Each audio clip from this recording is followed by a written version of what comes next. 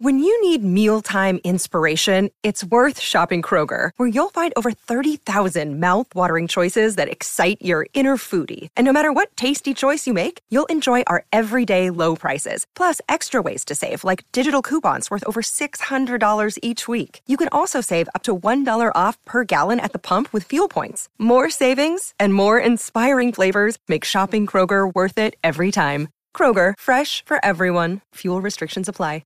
Another day is here, and you're ready for it. What to wear? Check. Breakfast, lunch, and dinner? Check. Planning for what's next and how to save for it? That's where Bank of America can help. For your financial to-dos, Bank of America has experts ready to help get you closer to your goals. Get started at one of our local financial centers or 24/7 in our mobile banking app. Find a location near you at bankofamerica.com/talktous. What would you like the power to do? Mobile banking requires downloading the app and is only available for select devices. Message and data rates may apply. Bank of America N.A., member FDIC.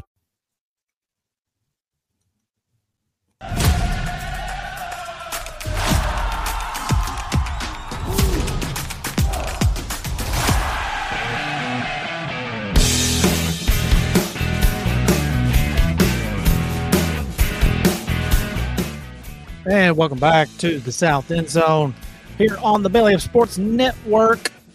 I am Jason Bailey. I am your host, your guide, your emissary into college football. After a trash slate in week 3, I'm with Eric Mulhair as always. Eric, what's going on, man? Did you catch some baseball? Did you cut the grass? Did you find some other shit to do this weekend other than sit on your ass? No, I mostly sat on my ass. It's That's fair. Yeah, fair. I was underwhelmed with the week 3 slate. We both were. We talked about that last week. There were some games that ended up being a little more interesting than I would have thought going in, but it was still, on balance, it still wasn't very good. And I'm glad we have a much more exciting week coming up, it looks like. No doubt.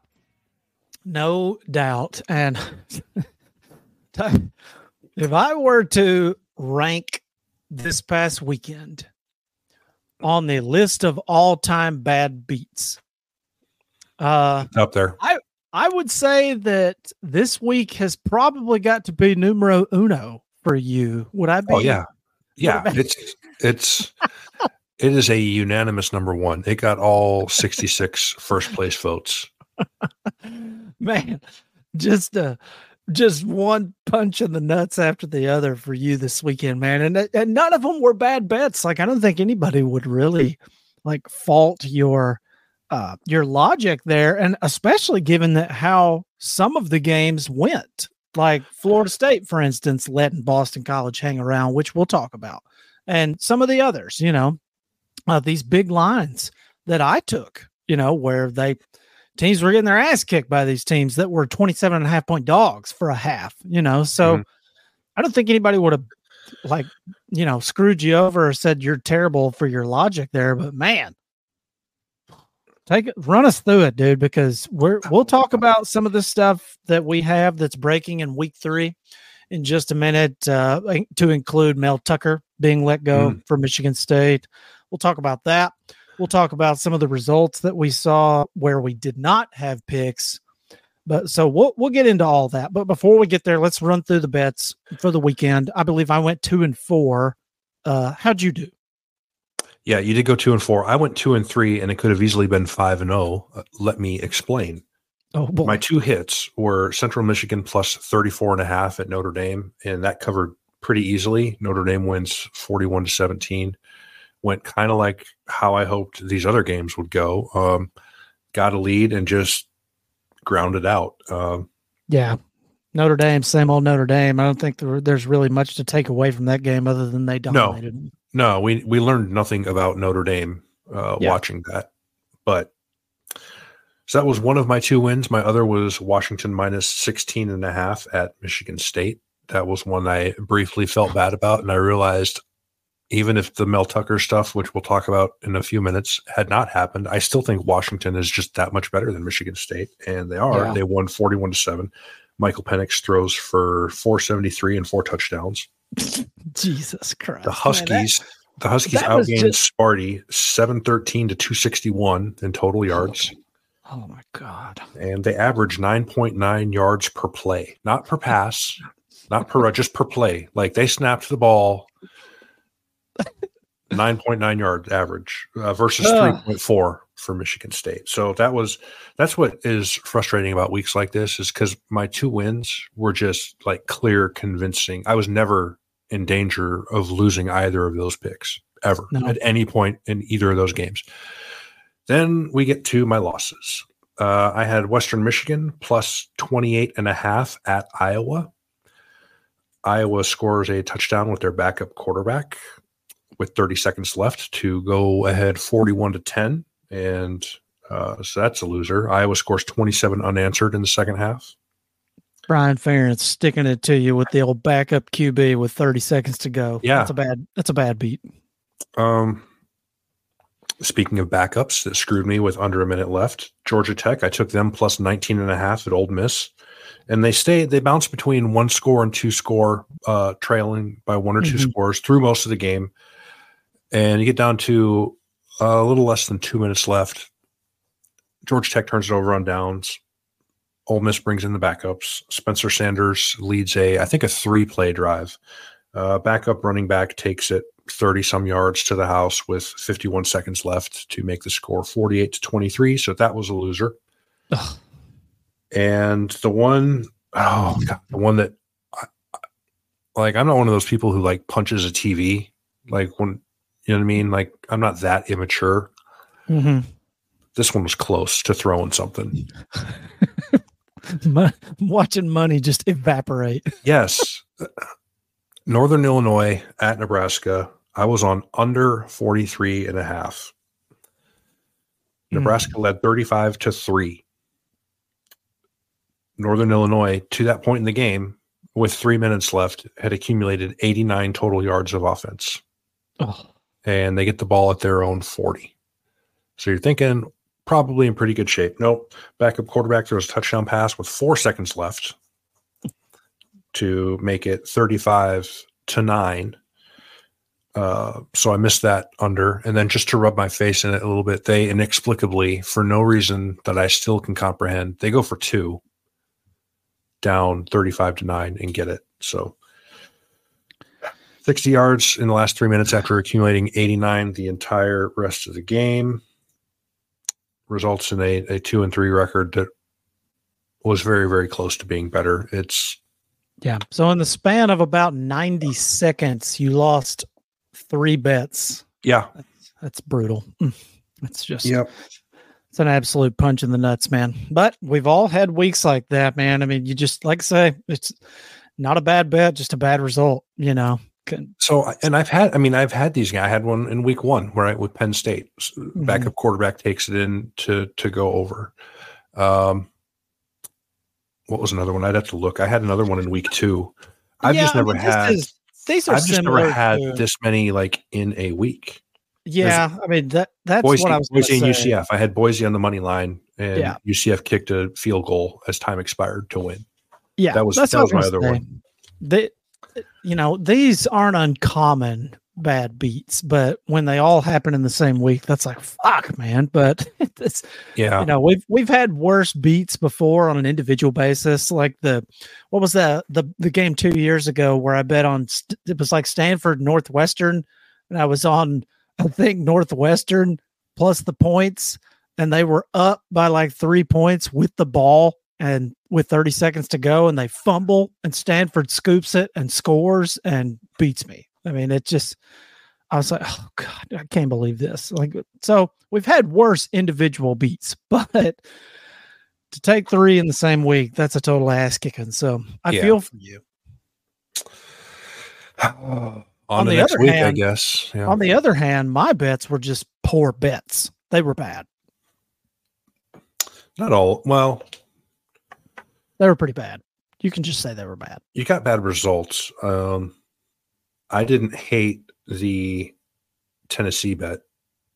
I thought that was a pretty good number. I thought it should have been right at 7. I said I would have been tempted to take Florida if it got up to 7.5. Yeah, so would I. I mean, so would I, but anything under a touchdown, I was like, I'll take Tennessee. But something I should have considered is that Tennessee hasn't won in Gainesville since like 2002. Yeah. So Probably should have taken that more into consideration. I knew that, but I just, man, I knew that, but I didn't think it should matter.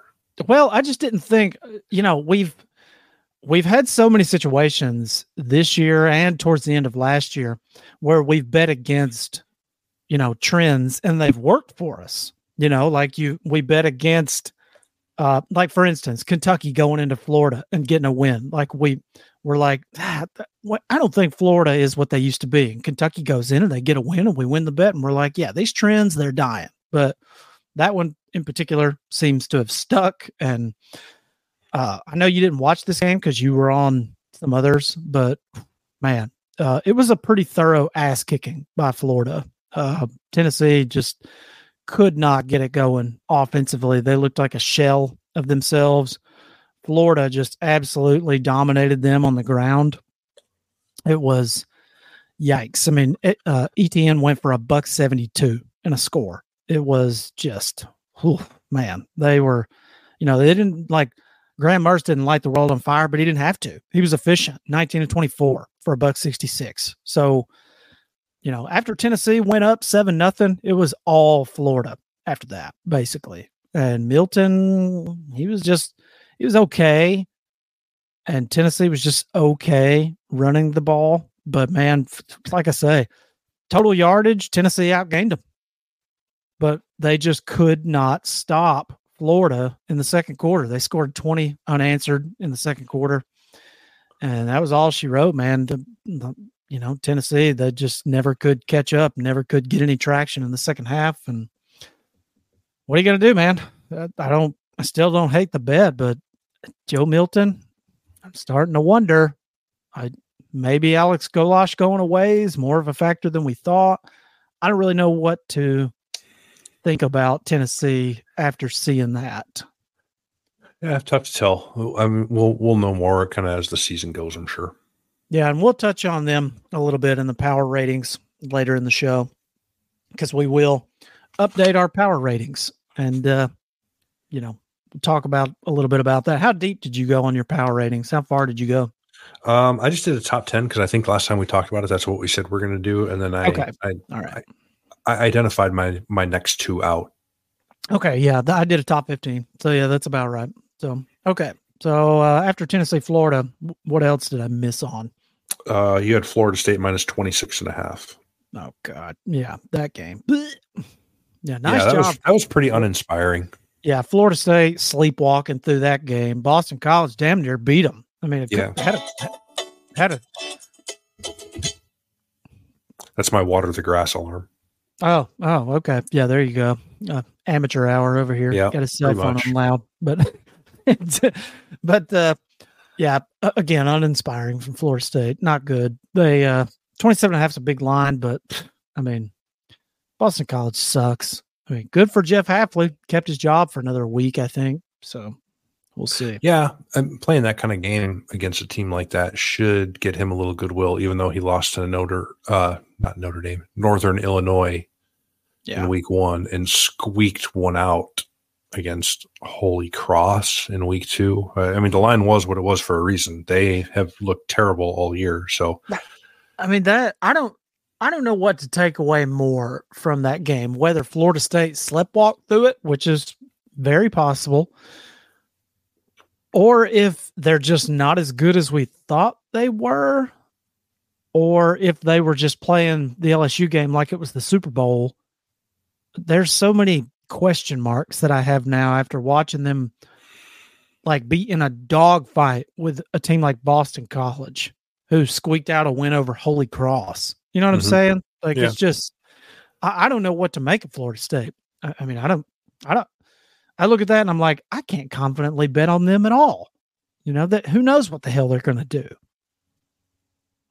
Yeah. I mean, it was a weird game. I think they were like some of these other teams that I picked that, and I thought about taking Boston College for the same reason I thought about taking, Georgia Tech and Central Michigan and all those was the same exact reason, right? Because they got Clemson this week. Yeah. And I think that is a big part of it. But they still didn't look good. So I think they're going to need to show people something this weekend. Well, we'll see. I don't know what's going to happen. Who else? What else? What else? Oh, well, what else did I miss on? Oh, I thought you had them up. I'm sorry. You missed on Memphis. Yeah, no, I don't have my picks up. Yeah. You had Memphis minus 14.5 against Navy. That was a miss. They win 28-24. Navy actually had a chance to win the game at the end. And on fourth down, Navy is still new to passing the ball. So fourth down, they had two receivers on the right side. Both ran routes short of the sticks. So they got stuffed. I didn't watch it. That's just, I saw the highlight and I kind of chuckled to myself. I was like, well, 4th and 9. Might want to have somebody beyond the 9-yard mark. Just a note there, Navy. But so those are all your misses. Oh, and Georgia, like we talked about, they were minus 27.5. They really did not look good in the first half. Looked much better in the second. Yeah, especially defensively. Yeah, South Carolina was all over them in the first half. Spencer Rattler played very well, I thought, for the majority of the game, to be honest. I think they just got out-athleted and outclassed in the second half, and you're not going to stop Brock Bowers and company. You're just holding them down for 4 quarters is difficult for anybody to do, especially somebody like South Carolina. No offense, Gamecock fans, but Georgia is the cream of the crop, and, South Carolina is sort of a middle tier, so... Yeah, I thought Dr. Thunder I think he's played well every game this year, really. I'm considering they don't have a very effective running game, and they don't look like they're very good up front. So kind of considering he's been under duress a lot. I watched the second half of that game, and he was on a routine basis running, but he was making some plays with his legs too, which is not something he's demonstrated that he has in the old repertoire. Yeah. So I mean, given the circumstances, I thought he played well. Yeah, I would agree. And then what 2 did I hit on? The only 2 good bets of the week that I made. You hit on Maryland and UVA over 49.5. Oh yeah, that one went exactly like I thought it was going to go, because Maryland scored 40, and I said if Virginia can score 13 or more, it's over, and they scored 14. Yeah, I think you said something like if Virginia can get a second touchdown, this will go over. And they did. They lost 42-14. So pretty, fairly comfortable margin there, 6.5 points. James Madison, you had them on the money line plus 130 against Troy. They just keep doing it, man. They do. They just keep doing it. Everybody keeps betting against them, and everybody keeps just, fading them. But I don't know, man. They win 16-14, and your honorable mention pick that you probably regret not taking. Once again, 3rd week in a row where I take an honorable mention. Yeah, Liberty minus 3.5. They win by cover yours, Jason. They win by 28. So 55-27. So 2 and 4. I didn't take Liberty. I took Death. Stupid. Yeah. So stupid. Idiotic move. I knew because I've watched all their highlights. I've watched them play. They've got some good freaking players. And I was like, Buffalo, I mean, they've got some decent athletes, but I feel like Liberty should beat them comfortably, man. But I was like, can I just keep going back to that? Well, I don't want to just keep going back to it. Yeah, I'm an idiot. I should have went back to it. But even if I had, that's the reason it's a well. Yeah, even if I had, I still would have only broke even on the week, because I would have had to pay the juice on the 4 losses. Right. And then get some back on that money line. Right. And I would have made a little bit up on the money line. So best case, I break even for the week if I bet Liberty. So it is what it is. What are you going to do? So overall, that makes me, let's see. I was 7-6 coming into this week. So now I'm 9-10. 9-10. Yeah. Oh God. Yeah. I'm 6-9, and it's infuriating because I could easily be 11-4. Yeah. Worst case, you should be flip-flopped. You should be 9-6. Right. And that's the frustrating part is I haven't gotten any lucky, any good beats. My beats have all been bad. Yeah. It's all been backdoor beats. So I don't know.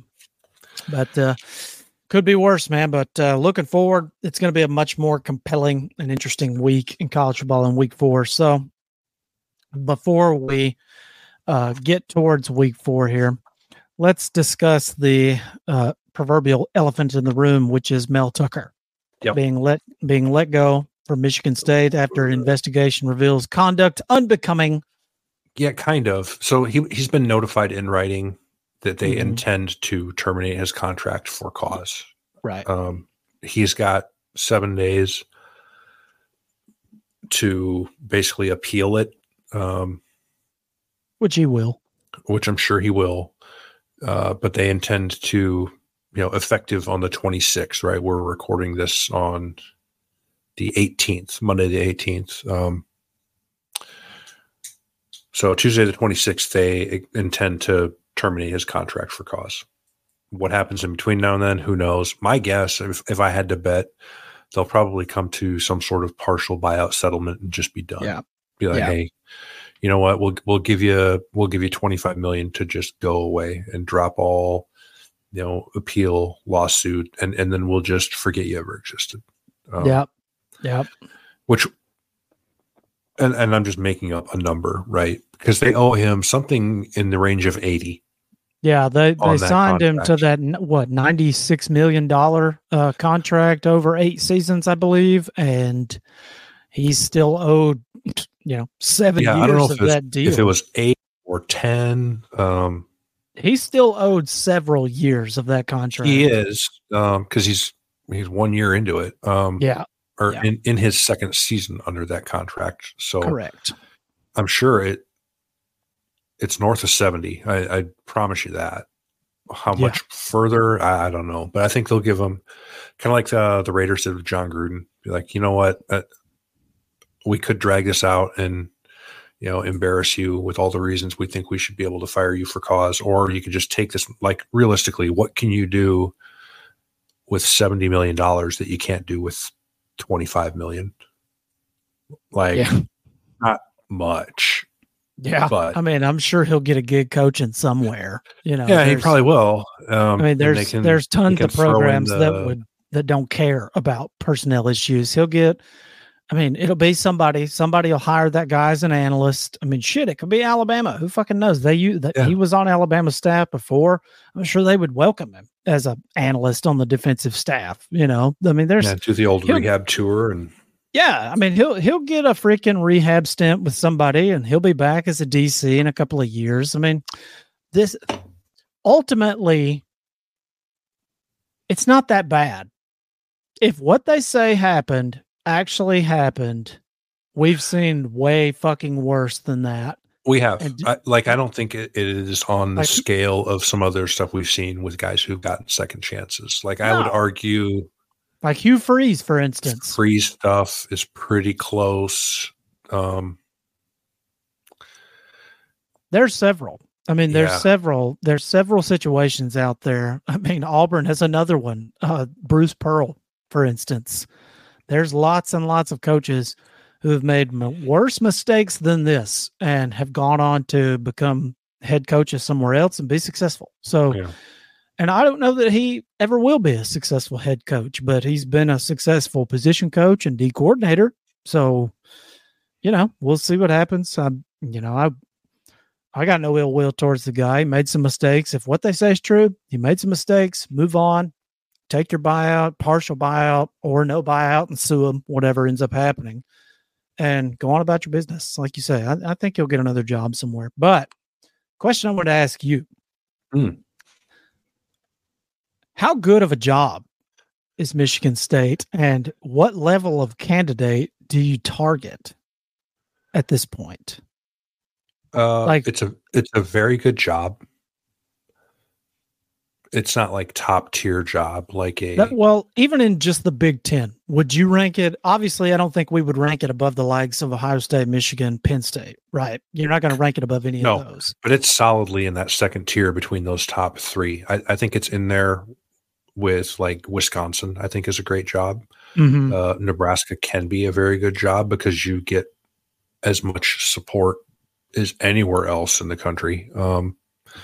Iowa, is Iowa as good a job or better? as Michigan State. Mm-hmm. I don't know. I'll tell you what, they're patient. I'll give them that much.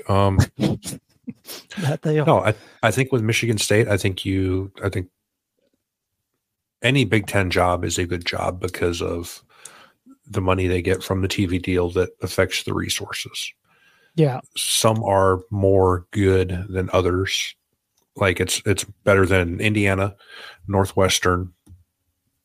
Is it a better job than Maryland? I think it's probably a little bit better than Maryland, maybe. I would think so, based on the recruiting ground, based on a lot of factors. But I mean, and Michigan State is still somewhat of a national brand, maybe not just football, but other sports as well. Yeah, their basketball is a very good program. So, it's. So I think it is an attractive position. They're going to be able to get quality candidates.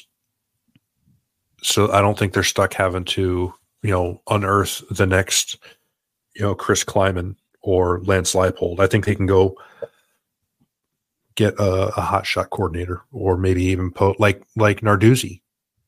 Yeah. I mean, Narduzzi was there as the DC with Mark D'Antonio forever, 7 or 8 seasons. Do you think if they called and said, "Hey, you want to come back?" Do you think he wouldn't consider it and leave Pitt for Michigan? I bet he would. Yeah, I mean, the resources are going to be better at Michigan State. The matchups you play are going to be better. Like, it's just a more attractive. And let's be honest, East Lansing is no less freezing ass cold than Pittsburgh. No. I mean, Pittsburgh's freezing ass cold. 4 or 5 months a year too. So, I don't. I think, like you say, I think they'll be able to poach a decent coach from a lower level program, or get a hotshot coordinator, like you say. Yeah, I don't think it's like Stanford where they have to find an FCS guy or what I mean. What I kind of hope is that Michigan State's been playing this like sort of bully ball brand for a long ass time under D'Antonio, and then even the first year under Tucker, where they're running it down people's throats with Kenneth Walker. I would like to see them go and just get somebody who knows how to play offense. And like a Kalen DeBoer, for instance, maybe not a guy that's that good. I don't want to out your fanhood there. I know you're a Kalen DeBoer fanboy. I am, but I mean, I bet you they call his OC Ryan Grubb. Yeah, that's what I'm saying. Like, go and get somebody who knows how to run that system and get a quarterback in there who can fucking sling it and who's an athlete. Yeah. I would like to see that, because we don't really have that. I mean, Maryland, you could argue, but when's the last time Maryland had a running game? Fucking never. They don't. And so you have no teams over there in that side of the Big Ten outside of Penn State, Michigan, or Ohio State that have prolific offenses that can either grind you into dust or sling it all over the field on you. I would just like to see Michigan State go and get an offensive guy. And I mean, fine. You want to get a defensive guy, great, but make sure he actually improves the defense and doesn't give up 700 fucking yards. Head coach or no head coach, if you have a defensive-minded program, you should not be giving up 700 yards to anyone. Yeah, if a coach with Mel Tucker's background is your head coach, your defense should not be as atrocious as it has been the last 2 years. No. This isn't even like this game against Wad. They threw it all over those guys last year too. Well, yeah. I mean, their pass defense has been ranked like 131st and 128th the last 2 years. It's been terrible. So if you're going to go get a defensive guy, make sure that your defense actually improves. Something. I don't know. I just they got to make a move. They got to bring in somebody. But I think it's a decent job. I don't think it's a great job. It is. I just wonder how much of it is they're going to be trying to figure out, like, okay, is this guy, because we talked about their history with this type of behavior from people in positions of authority, right, at Michigan State specifically. And I wonder how much of it's going to be like, hey, are we confident that this dude is not going to embarrass us? Yeah.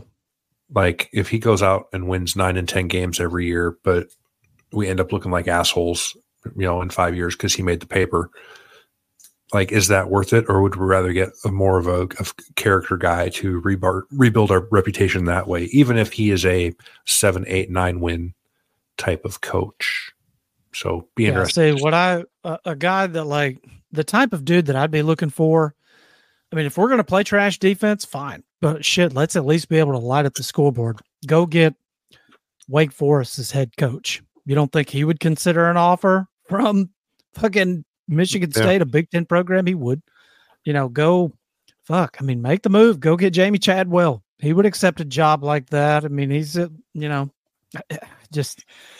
don't know. I like Michigan State's brand. I like the way that they play, but man, they've just been so bad and so down for the last couple of seasons since Kenneth Walker left. And I hate to see it because you're at a 3-team race in the Big Ten now.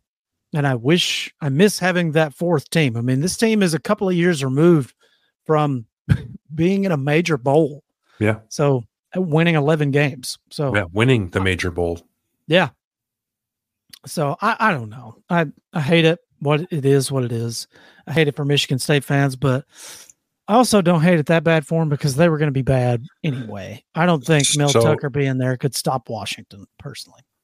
No, it would have been probably a similar result. Kind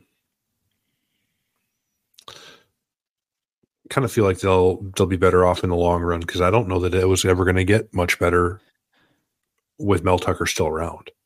Maybe not. I mean, that's another thing. If you're paying all that money, which, like I say, I don't think that the university necessarily was forking out that money. I think most of that probably came from their 2 largest boosters. That's what the rumor mill that was going around was that they had a couple of big boosters that forked up the money for Mel Tucker's contract. And if that's the case, you got to wonder if they're going to be willing to do that again and what kind of candidate they can afford to bring in if they don't have so much support. Yeah, I don't know. It's just the whole thing's kind of funny because he got that contract in large part because they didn't want him getting poached by LSU. They were worried that he was going to get snagged by LSU or Florida. Yeah. You got to think LSU feels like they dodged a bullet there. Getting Brian Kelly.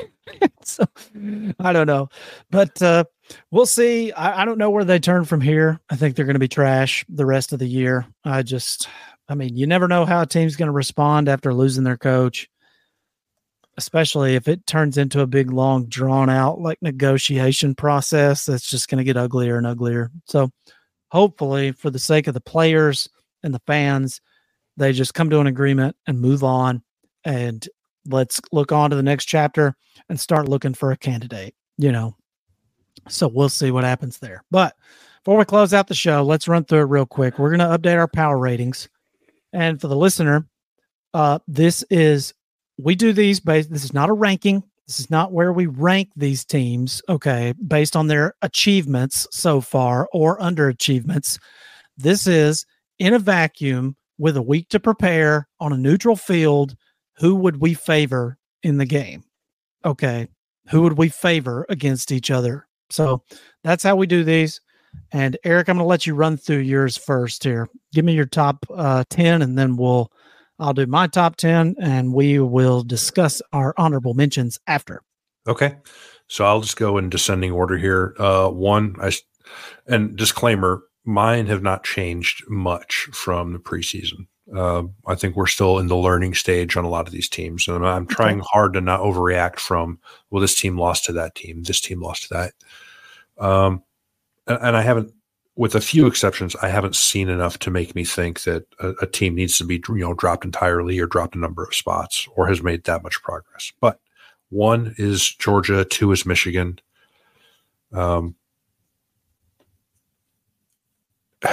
Particularly in the case of Michigan, I'm just going to leave them where they're at until they get an actual opponent, which might be a little bit, or if they lose.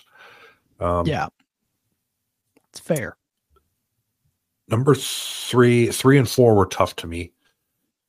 At 3, I have Texas just ahead of Florida State because I don't know what to make of that Boston College game. I was really underwhelmed by that, but yeah, on a neutral field, you would have to think Texas would probably be favored right now. Yeah, I would. That's kind of what it came down to. It's like, man, after seeing that game, and yeah, Texas started out slow against Wyoming, but they ended up beating them by, I think, 4 touchdowns. And you're really just kind of comparing big wins. So I'll give Texas a slight edge over Florida State for 3. Number 5, I have Ohio State, who has looked better offensively since week 1.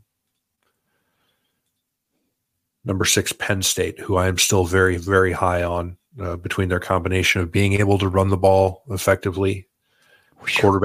Quarterback looks every bit as good as I thought he could.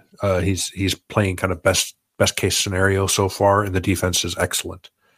So they're going to be a handful. Number 7, Notre Dame.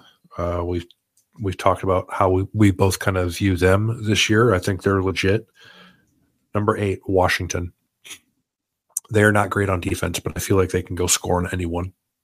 Oh, yeah. Number 9, Oregon. Did have the close call on the road at Texas Tech, but I think they're a very good team, and they may be – part of it is all the Colorado hype and all the attention that they're getting, and there's some Pac-12 teams that I think are better than Colorado that are getting like as much attention as Colorado is combined, and Oregon's one of them. Oregon's going to be favored by, I think, 3 touchdowns last I looked against Colorado this weekend. Oregon's really good. And I have those 2 teams just above my 3rd Pac-12 team in the top 10, which is not a sentence I thought I would ever say a year ago. That's USC, who, if they could play just a smidge of defense, would probably be inside my top 4, because that offense is just going to – they're averaging, I think, 58 a game. They haven't played anybody, though. No, they haven't. But even when you get to the conference schedule, even in their losses last year, they scored 40+. Like, that's true. Yeah, I think 30. I think 38 and 39 or something like that. Yeah. So I mean, they're just going to put points up. All right. It was that's my 10. Yeah, I guess I'll stop there. Okay. Well, mine is a lot different than yours. I'll go ahead and put it out there now. Now, no difference at 1. Georgia, no reason to take them down. They did struggle a little bit against South Carolina to open, but as we know in the SEC, say what you want. If you're not an SEC person, fine. But playing in the SEC week to week is tough as shit. It's just tough. They have the best coaching staffs, pretty much. They have a lot of the best, offensive and defensive line play. We've seen some of that fall off, but ultimately there's no weeks off in the SEC unless you're playing Vanderbilt. So I've got Georgia at 1 still, because they just they're the best there is. 2, I have Texas. On a neutral field, I don't think, being honest, assuming that Michigan is every bit as good as they were last year, based on what I saw from Texas against Alabama, I don't think Michigan could line up and just run it down their throat. I think they would have to throw the ball. And if you get into a passing match with Quinn Ewers, I think they win. So, if you get in a passing match with Quinn Ewers and your quarterback is J.J. McCarthy, you're going to lose. That's right. So that's why I've dropped Michigan below Texas here. I'm going to give the edge to the team that's actually got a legit first round caliber quarterback. And that's another reason why Michigan is not number 3 for me either. I have Notre Dame at 3, because I think Notre Dame's skill position talent is every bit as good as just about anybody out there, aside from like Texas, whose skill position talent is just stupid good, or Georgia. But if you match up Notre Dame skill position players against the likes of Alabama or Florida State or Michigan or Penn State, they're as good as any of those guys. The only teams with, noticeably better skill position talent than Notre Dame, Texas, and Ohio State. Do we agree there? And you could argue Georgia, since they have the best player on earth. But no one else comes to mind. I think it's close with Florida State, right, with their receivers and the tight end, who they still really haven't integrated as much as I would like to see. But it is a close argument. But you come up with about 3 teams who might have better things around the quarterback than them. Yeah. And they have the quarterback, Sam Hartman. He looks really good. They're dominating people. Their offensive and defensive lines are fucking nasty. And so I've got Notre Dame at 3. I think they're really, really fucking good, and I think they would be favored on a neutral field over about 99% of the country. Which they're a 3.5-point dog at home this week to Ohio State. We'll talk about that more on Wednesday. But that's where I have them ranked. Number 4, I have Michigan. I've talked about it. The only reason that they're not 2 is because of the quarterback position. Okay, I think J.J. McCarthy's good, but I don't think he's Quinn Ewers or Sam Hartman good. And I don't think he has the supporting cast like Georgia has. I have Florida State at 5. That I would have had them at 3 above everybody except Texas and Georgia, but they dropped a couple of spots for me after sleepwalking through a game against Boston College, a game that was close in the fourth quarter.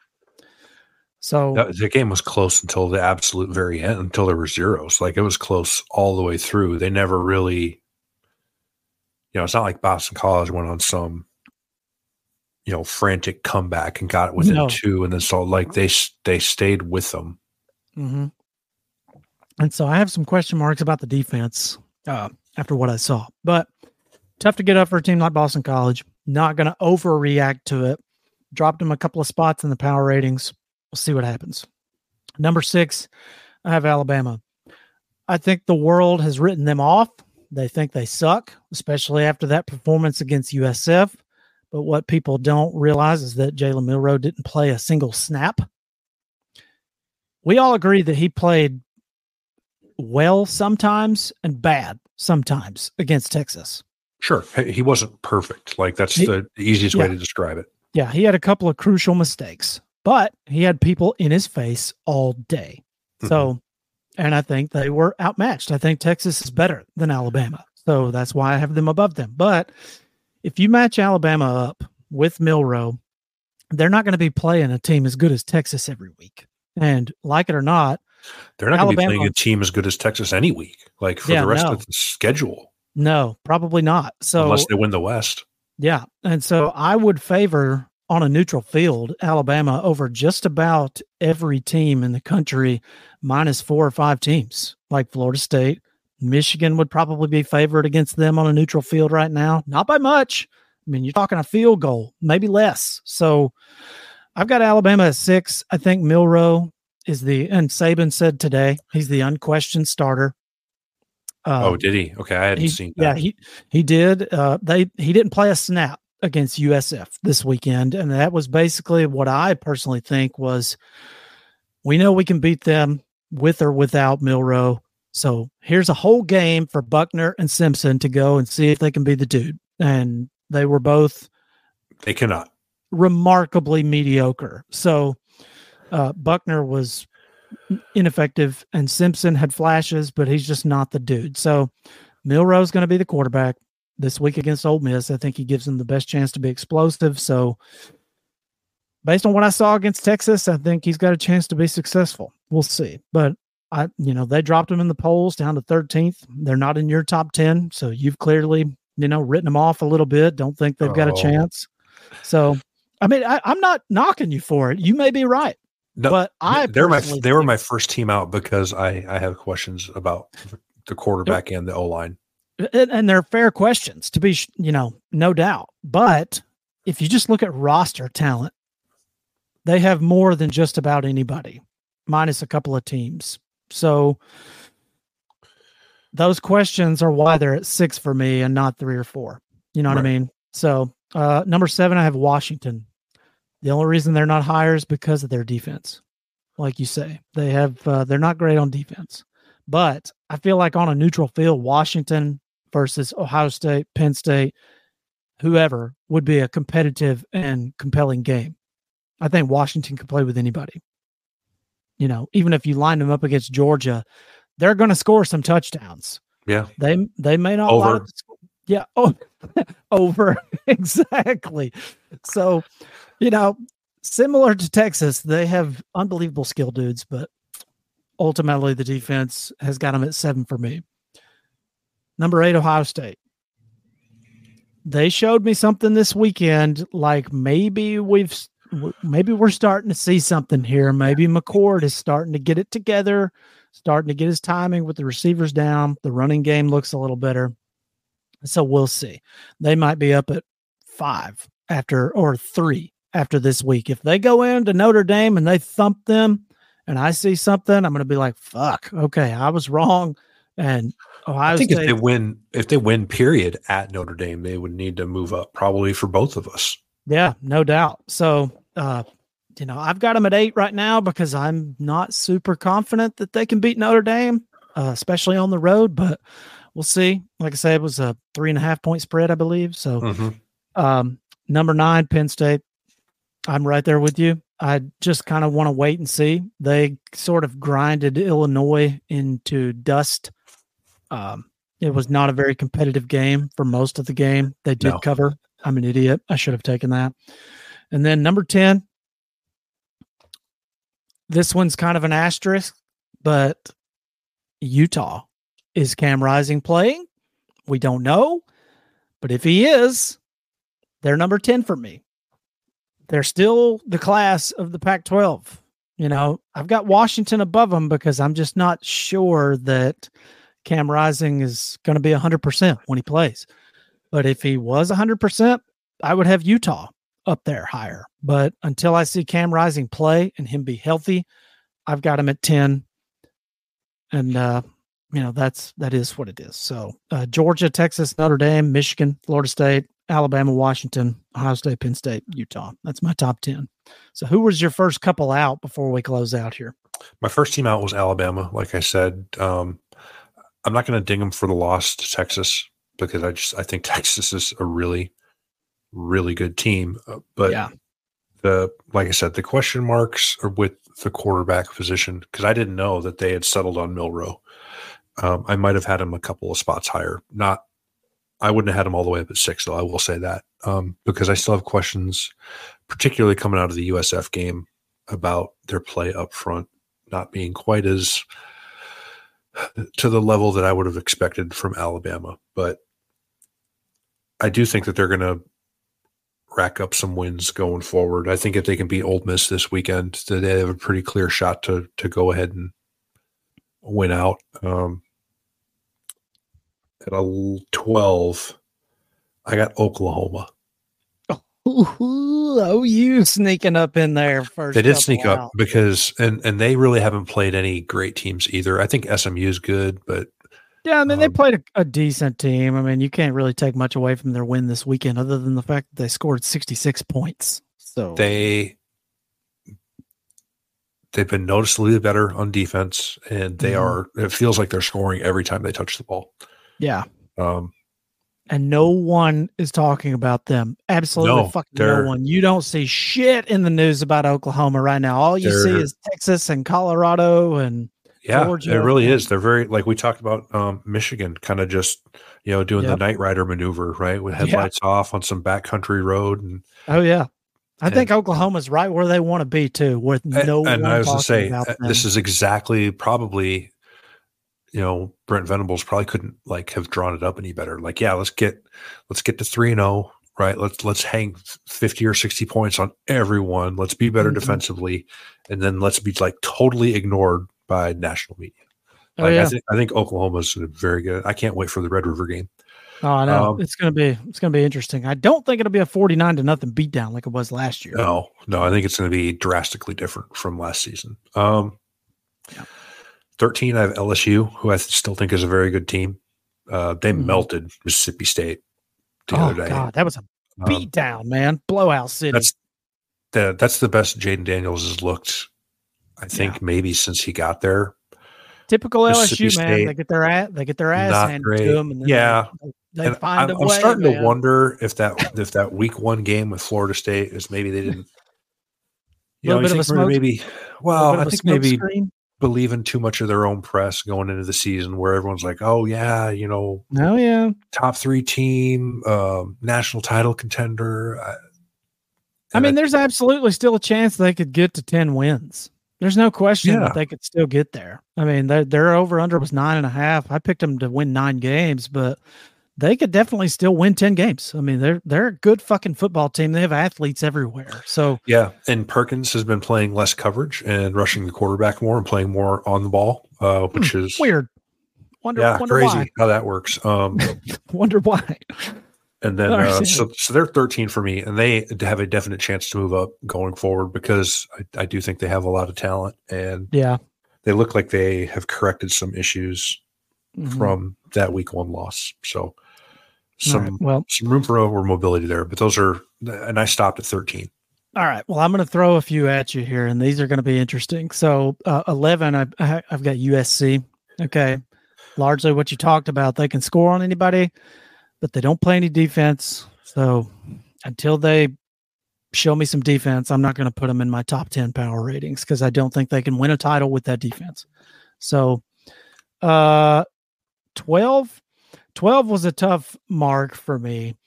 I've got Oregon at 12, but if you were going to tell me that you wanted to see Miami at 12, I'm not sure that I would argue with you based on what I saw against Texas A&M, man. They've got some fucking athletes. So Tyler Van Dyke looks amazing. I don't know, man. Neutral field. I think Miami could play with just about anybody right now. I think they could play with lots of teams. They've gotten so much better up front. I can't even articulate. Night and day. So they're a team who I could definitely see, like, I personally don't have in my, top 10 or top 12 or whatever. Yeah. If our time traveler buddy showed up and said, hey, you had Miami at 5 in your end of season power ranking, I wouldn't be surprised at all. Yeah, no. So I've got Oregon at 12 and Miami at 13. Okay. And then 14 is basically a 3-way tie for me. Okay. 14 is Ole Miss, Oklahoma, and LSU. Oklahoma snuck in there for me because I was going to just cap it with Ole Miss and LSU, but I was like, man, Oklahoma, nobody's talking about them. They're 3-0. They're smoking people. They're kind of right where they want to be. So I'm interested to see, but I think Oklahoma would be favored over just about everyone minus these, handful of teams we have above them on a neutral field. So can't think of a whole lot of teams they'd be underdogs to outside of what we have listed. And it's arguable that they wouldn't be underdogs to a handful of them. Are we absolutely certain that, Ole Miss or Utah right now would be favored over Oklahoma on a neutral field? I don't know. Maybe by a field goal, maybe less. Maybe it'll be close. I mean, I think for the most part, you get to like maybe 4 or 5 all the way down to like 12. You're probably not talking more than 4 or 5 points anyway. Yeah. And so you take that and you figure it's not going to be on a neutral field. Say it's at Oklahoma and you add, say, 2.5, 3 points for home field advantage or 1.5, whatever. You're almost at even money at that point. So I thought it's fair to throw Oklahoma in there. I didn't put them at 12. I think Oregon maybe still a little bit better than them, but we're going to find out a lot about Oregon this weekend. So hopefully they stomp Colorado into the mud and we can stop hearing about it because it's just a constant media love fest. Yeah, predictably, like it's becoming much. It is predictable, but I don't understand the media love fest with a team that would probably lose by 50 to Georgia. Like,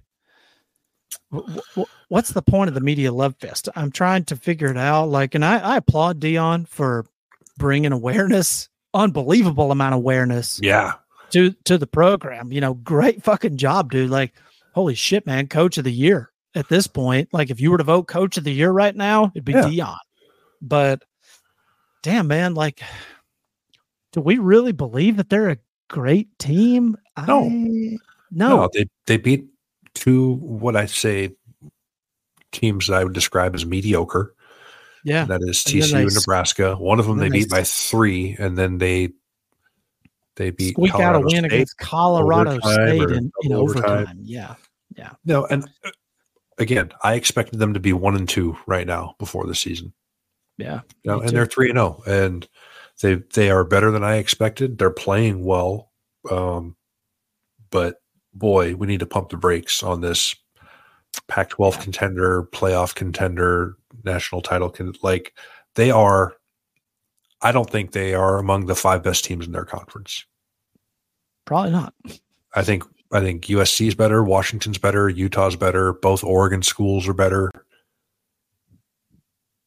Yeah, well, this week was the first week where they did not cover because they were a huge favorite over 20-something, Colorado State. Like 22 or 24. Not even close to covering. So it would seem that Vegas jumped the gun a little bit, and I would expect, you said 21-point favorites for Oregon right now. So maybe that's an overcorrection.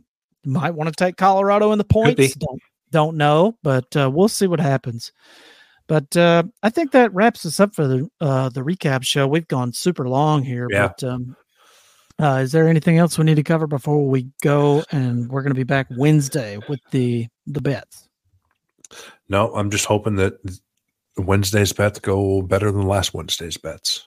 Yeah, no kidding. And last note, shout out to Mizzou's kicker, man, because every year it seems like a Mizzou kicker does something amazing. And this year it was a dude who he transferred from UCF or somewhere. I can't remember where he transferred in from. Pretty sure he was at Missouri last year, but he is a transfer from somewhere prior to that. I don't know where. Yeah. Dude boots a 61-yarder as time expires for the win. Goodbye, Kansas State. Huge win for Mizzou. They rushed the field. Great. I mean, it was really exciting game to watch. Very compelling. And I did not expect Mizzou to win that game, man. They stuck with it. And kicker, man, boots a fucking 60-plus yarder. Dude, I don't know if you saw the replay of that. I was watching that game live. I watched the last 4 minutes of that game live. That ball squeaked in there, man. It was one of those. It was like snuck in. So great. Shout out to that guy. But yeah. Speaking of rushing the field, since they did that at Missouri, the fans in Colorado rushed the field after that game. And there's a lot of people having opinions on when it is and when it is not appropriate to rush the field. Is that not the silliest argument to try to litigate of when you should or should not? Because you get knuckleheads like Danny Cannell, putting a poll on Twitter, should you rush the field if you win a game in double overtime where you were favored by 24.5 points? Well, A, you're dumb. B, who gives a shit? Yeah, it's a dumb argument for sure. I've always been a proponent of act like you've been there before. Sure, but I've also I'm reasonable and okay, perfect example, Tennessee beating Alabama last year. First time they'd beat them in fucking 17 years or something. Mm-hmm. Rush the field by all means, carry the fucking field goal post and throw it in the river. Totally fine. No problem. Whatever. Yeah. That's a great fucking program changing win possibly. So great. Rush the field. But beating a team that in double overtime that you were 20+ point favorites against, to me, that's thank God we got out of here with a win. Yeah. It's also in-state rival. And then, I don't know. It just seems like there's enough going on that people like Danny Cannell don't need to spend their time trying to figure out if it's okay or not. Yeah. Well, and I point him out because he was the most memorable. He's far from alone. I'm not trying to pick on him, even though I think he's a dipshit. Well, last note on the show before I close this out, we're getting up on an hour here. I just got a last minute text from Timmy Poe out of the blue. And we've got a award winner for TP's Butthurt Cream. So if you'd like to soothe your south end zone after a weekend of bad bets or your team just getting their shit absolutely pushed in, and you need to soothe that area, then get yourself some TP's Butthurt Cream. And this week you can use the promo code Hawkeyes because Timmy would like to nominate Brian Ferentz for the Super Butthurt Man Award. And he's getting some TP's Butthurt Cream sent his way since he, I don't know if you saw it, but the clip of a sideline meltdown. Yeah, him telling everybody to get off their stepladder and climb out of his ass because he just scored 41 points. So I think that's actually like an AI fake. Like, I don't think he actually said that in a press conference. I thought Timmy was talking about the meltdown he had on the sidelines right before halftime. I think Cade McNamara maybe threw a pick near the end zone, and he just went bananas. Like he's chucking his headset, and I lip read like 7 F-bombs in probably 12 seconds. He was super butthurt. Yeah. So this week, the Super Butthurt Cream, the TP's Butthurt Cream, is getting sent to Iowa, and you can use the promo code Hawkins there, Coach Ferentz, to get a 2-for-1 special. So good stuff. He might need it by the end of the year. Indeed. So in the interim, we'll be back on Wednesday night to get into the bets and go over this massive Week 4 slate that we've got on the docket. And in between now and then, you guys can find us on Twitter at South End Zone Pod. Well, social media in general at South End Zone Pod. You can follow me on Twitter at Jason Bailey 47. You can follow Eric at Eric Mulhair. And we will be back with you Wednesday night. And until then, thank you very much. Have a great day.